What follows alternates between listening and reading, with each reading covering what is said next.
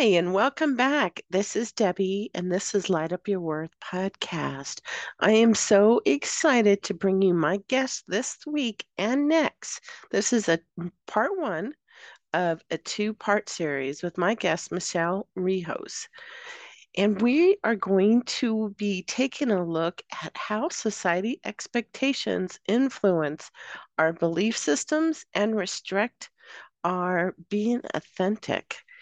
And she's going to be sharing in a very candid conversations about this all too common narrative, exploring the adverse impacts of relentless hustle and underlining the importance of nurturing our authentic self. I cannot wait for you to meet Michelle as we break this podcast episode up into two episodes. So stay tuned. Let's jump on in. Hello, this is Debbie McAllister, and this is Light Up Your World. I am so excited to bring you my friend, Michelle. Michelle is connected to me through a really true, authentic heart to heart soul connection. And I cannot wait for you to introduce you to her. She is a sought after speaker, podcaster, mentor, and soon to be author. After more than a 25-year award-winning career as a communication leader and a corporate executive, Michelle took a leap of faith and followed her heart to pursue her calling to inspire others to step into their authenticity and become what they were always meant to be, the most extraordinary versions of themselves in life and business. She has coached CEOs and individuals alike to optimize their performance, enhance team engagement, and live their best lives. Her latest role is the host of Live Your Extraordinary Life podcast. When not public speaking, podcasting, or traveling with family and friends to experience new places around the world, Michelle enjoys spending time at home in Northern Virginia with her husband, 16-year-old son, and her two Great Pyrenees. Welcome, Michelle. Thank you so much for having me on, Debbie. I'm excited to be here. You meet people in your life in this journey. And when you come together and you meet what I call like a soul sister, a soul connection, and you are that for me. You just Oh, light me up. I receive that. I feel the same way. Why I'm highlighting it is I truly believe when women connect at this authentic level in our souls, in our heart, we're raw, we're vulnerable, we're intelligent, and we're showing up so empowered with our own self and owning our own worth. You meet that in somebody else who reflects that back to you both ways, that it just really shines this bigger light and bigger light. You do that by simply showing up on who you are today. Oh, thank you so much. I feel like what you just said just raises the entire vibration of the room. I don't think we start out that way though. As we come up, as you came up, as I've come up in the career, you have to step more into that masculine energy with that whole grind and hustle, which taught us a lot of things. Oh, yeah. What did you learn in whole that part of your experience on this journey versus where we are now? It's interesting, Debbie, because I think for the probably the first 40 years of my life were all dominated by the whole grind and hustle and what I would consider a much more most of the times toxic masculinity and alpha behavior because that's what society rewards, right? Mm. A few years of starting school very young, I recognized achievement, external achievement. That's what was going to be rewarded. That was the behavior. That's what is expected. And so I was going to win. I would do whatever to win, which I think when you're young and you're absorbing like a sponge, it's probably okay. But when you start to feel the imbalance, like it's starting to have a negative impact on your mental health, it's starting to have an impact on your actual physical health, that's when you've got to step back and say, is this really serving me? Is this how I want to show up? And that for me, probably the first time in my life that I really recognized the imbalance was in my 20s. And I found myself winning. I had done really well in school. I had been recruited in during a recession into a consulting job in Washington, D.C., away from my small town in Maine. And I was going 90 miles an hour. I got into graduate school and I was on a scholarship and I was still working full time. I just kept doing more and more to fill a void that I felt deep inside me, and thought the more I achieve at the other end of this, there's got to be some happiness. And it wasn't that I wasn't enjoying some of my time. I had friends, I was going out, I was doing things. I enjoyed even the achievement portion, but it was fleeting. It wasn't that type of joy that really sustains and fulfills you. So I hit a complete wall right around 26, and I found myself in my one bedroom apartment in Washington, D.C., looking out the window, overwhelmed by how exhausted and depleted and burnt out I had become because of this grind and hustle mentality that I had adopted as this is the way you have to be. If you want to do well in life and if you want to get to a place where you're going to be happy, then you got to win. And in order to win, you got to grind and hustle. And I had been grinding and hustle since 6 years old. And here I was 20 years later, really burnt out. If I really to put a fine point on it, and I found myself looking out of a picture window of my apartment going, I'm so exhausted. I'm so depleted. I'm so depressed. I don't even want to deal with my day because there's just so much going on. And it was just getting to be too much. I was literally daydreaming of just jumping out the window. Not that I wanted to exit the world, but that it felt, I could feel the alleviation as I visualized just like jumping out of the window and not dealing with the day. And it caught me like, gosh, what am I thinking? This is not who I am. I've got this appetite for life and excitement. And here I am thinking about jumping out a window. Even if I wasn't in the mode of following through with it, it was those kind of thoughts that pulled me back into reality and said, no, something is vastly wrong here. And it really took stepping back and coming to grips with that mode of behavior and lifestyle of go was costing me. And I had become so disconnected from who I was at the most authentic. I couldn't even tell you what I liked, what I enjoyed, who I was. I was still in this pursuit and achieve. I'm young. This is when you're supposed to grind and hustle, keep going. I rose up despite the fact that on the external appearances, I was the it girl. I had it all going on. I was dying 1,000 deaths inside of loneliness, despite the fact that I was surrounded by people, and feeling completely disconnected from myself. I didn't even know who I was. And that was probably the first moment of realizing maybe grind and hustle isn't all that's made up to be. And maybe there's a different way of being. How do I feel more connected? What is that going to look like? How is that differ? I would love to say it was like a light switch and all changed in that moment, but not the case. There was moments of clarity, and that became a time of self-discovery and really understanding that I really wasn't in any sort of spiritual practice. I never made space for being quiet or still. I looked for every answer of my life or my problems or challenges outside of myself. I had literally undermined my own ability to feel truly worthy by myself without the accolades, without all the awards, without all of the promotions. If you stripped all of that away, I felt like I was nobody. And so that was when the work started. Like when you realize, what if it could go all the way? Then where do we start? And recognizing I need to spend more time cultivating a practice to bring me to authenticity.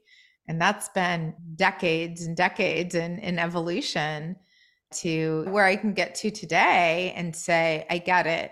Like really moving forward in life for me at this stage with the ability to do some Monday morning quarterbacking, I recognize that a lot of my really being at a place of growth and at a place of true peace has come by being still, not rushing to find the answers outside of me, but being still and waiting for the answers to come up through me by saying things like, I surrender and I'm going to wait until the answers come to me. Because we have the answers in us, but because of the feelings of lack of self-worth, we don't think that those things that come up are valid because often they're counterintuitive, right? They're counterculture.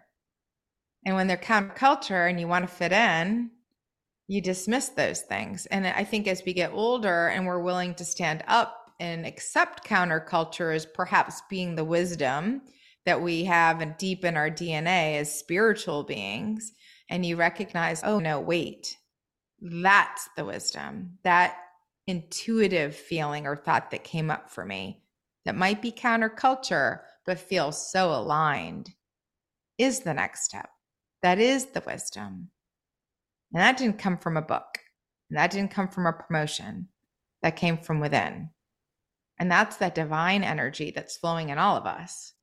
I think most of us spend a portion of our life, if we're lucky, recognizing that we need to unlearn some of the things that are layered on us as children and young adults, as societal expectations and ways of being, and try to go back and remember to that time. Usually it's in that 0 to 6 time frame when we were most free, most joyous, most in a state of creativity, because we were in that spiritual being walk still from the time we entered. That time, they've proven it over and over with science, that 0 to 6, we're in the theta brain state. We're in that state of where we're building our beliefs, where we're absorbing everything that we hear, we sense, we feel. That's what gets crystallized into our subconscious brain to move us forward with our beliefs. We're picking up all of those clues. What's so amazing when you look at that, you can go back, you go back and you look at your pictures between 0 and 6, our smiles, the play that we have. It is somewhere around the 7 that we start, you look at the pictures and maybe the smile doesn't seem so authentic. Maybe it's more about, is your hair curled right? Or what outfit are you wearing? You don't care when you're 4. No, there's some things that happen for some kids. It's just atrocious and it kills the spirit pretty early. But for those of us that had quote unquote normal childhoods, for whatever that means, I think you're right. Like you have this sense of just freedom until it all gets absorbed. There's a certain way of being. Society expects us to show up a certain way and stand in the line a certain way. And so the creativity gets curtailed and the freedom gets curtailed and the spirituality gets connected further from it. And all of these things work on us. And then as adults, if you're lucky, if you get to a place where you realize, well, wait, there's some stuff that's actually not authentic. I've been carrying around for a really long time. I'm in there, but I got to let go of a lot of these limiting beliefs and free myself from this. There's this saying that said, someone asked Michelangelo, how did he come up with David? And he said, it was easy. I just chipped away of everything that wasn't David. And I think that's what we do, right?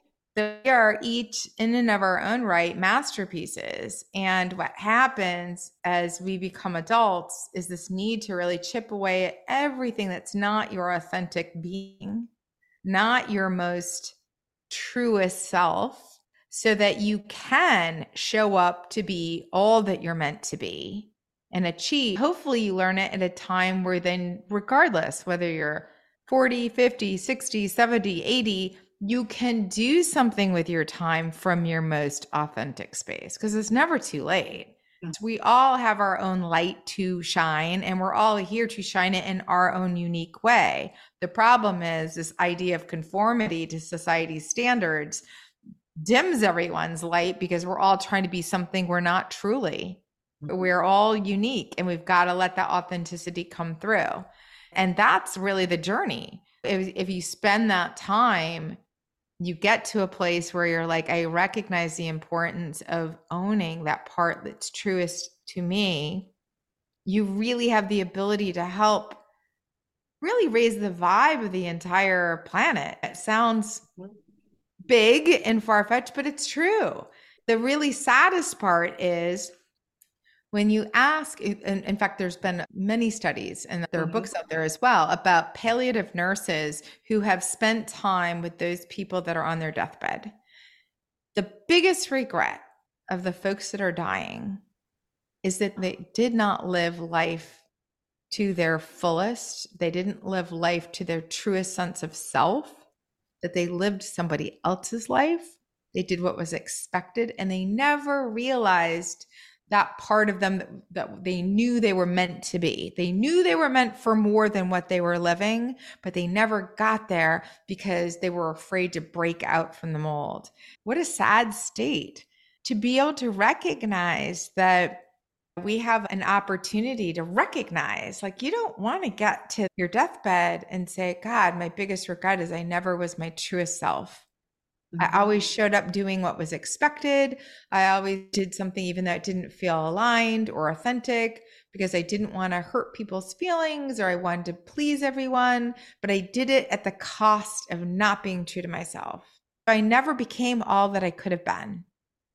That's My what we're trying to be like, no, this is the moment of awakening. Once you recognize that, it becomes much easier to say, I've got to work on removing the blocks that are preventing me from showing up in my most authentic state. Because my yes. gift to the world is to be me fully.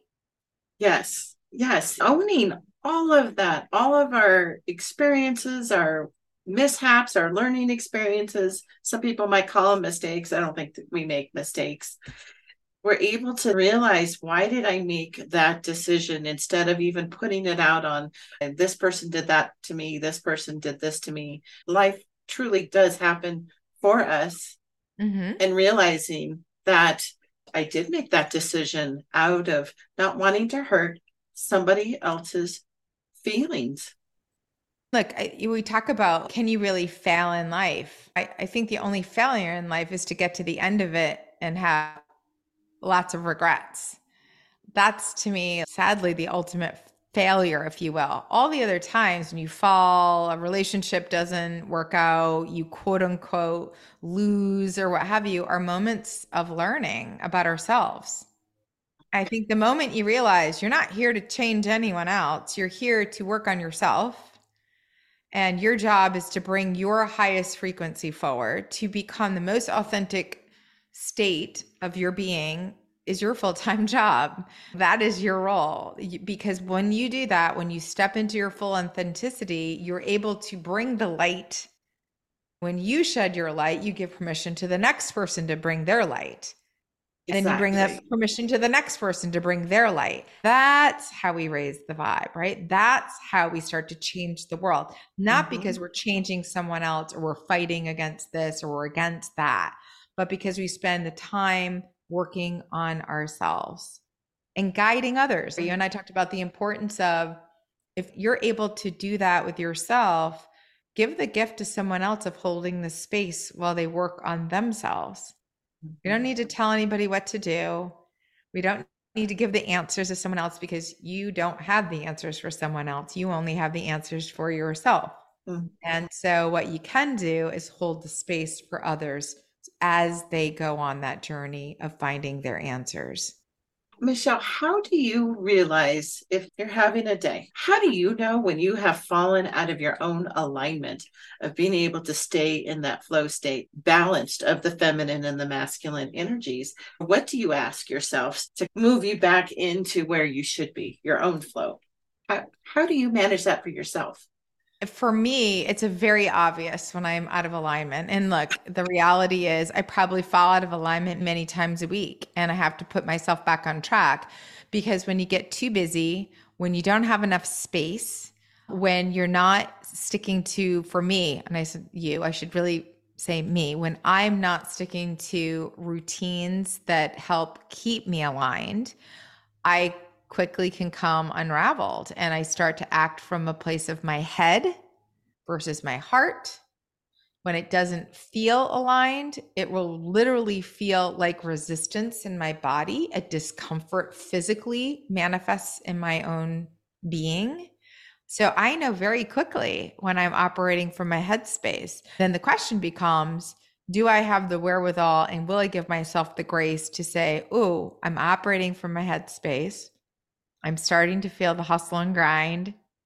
I know this isn't healthy and this isn't my best way of creating. Will I give myself the space to say, I need to step away, or I need to say no and create better boundaries in order to get back in alignment? For me, usually within a few hours, or at least within a day. Sometimes it goes longer. Sometimes you're in a funk and you just can't get out of your own way. Yeah. But I think the more time you are in a state of self-awareness, at least for me, the greater self-awareness I am in, the less time I spend out of alignment.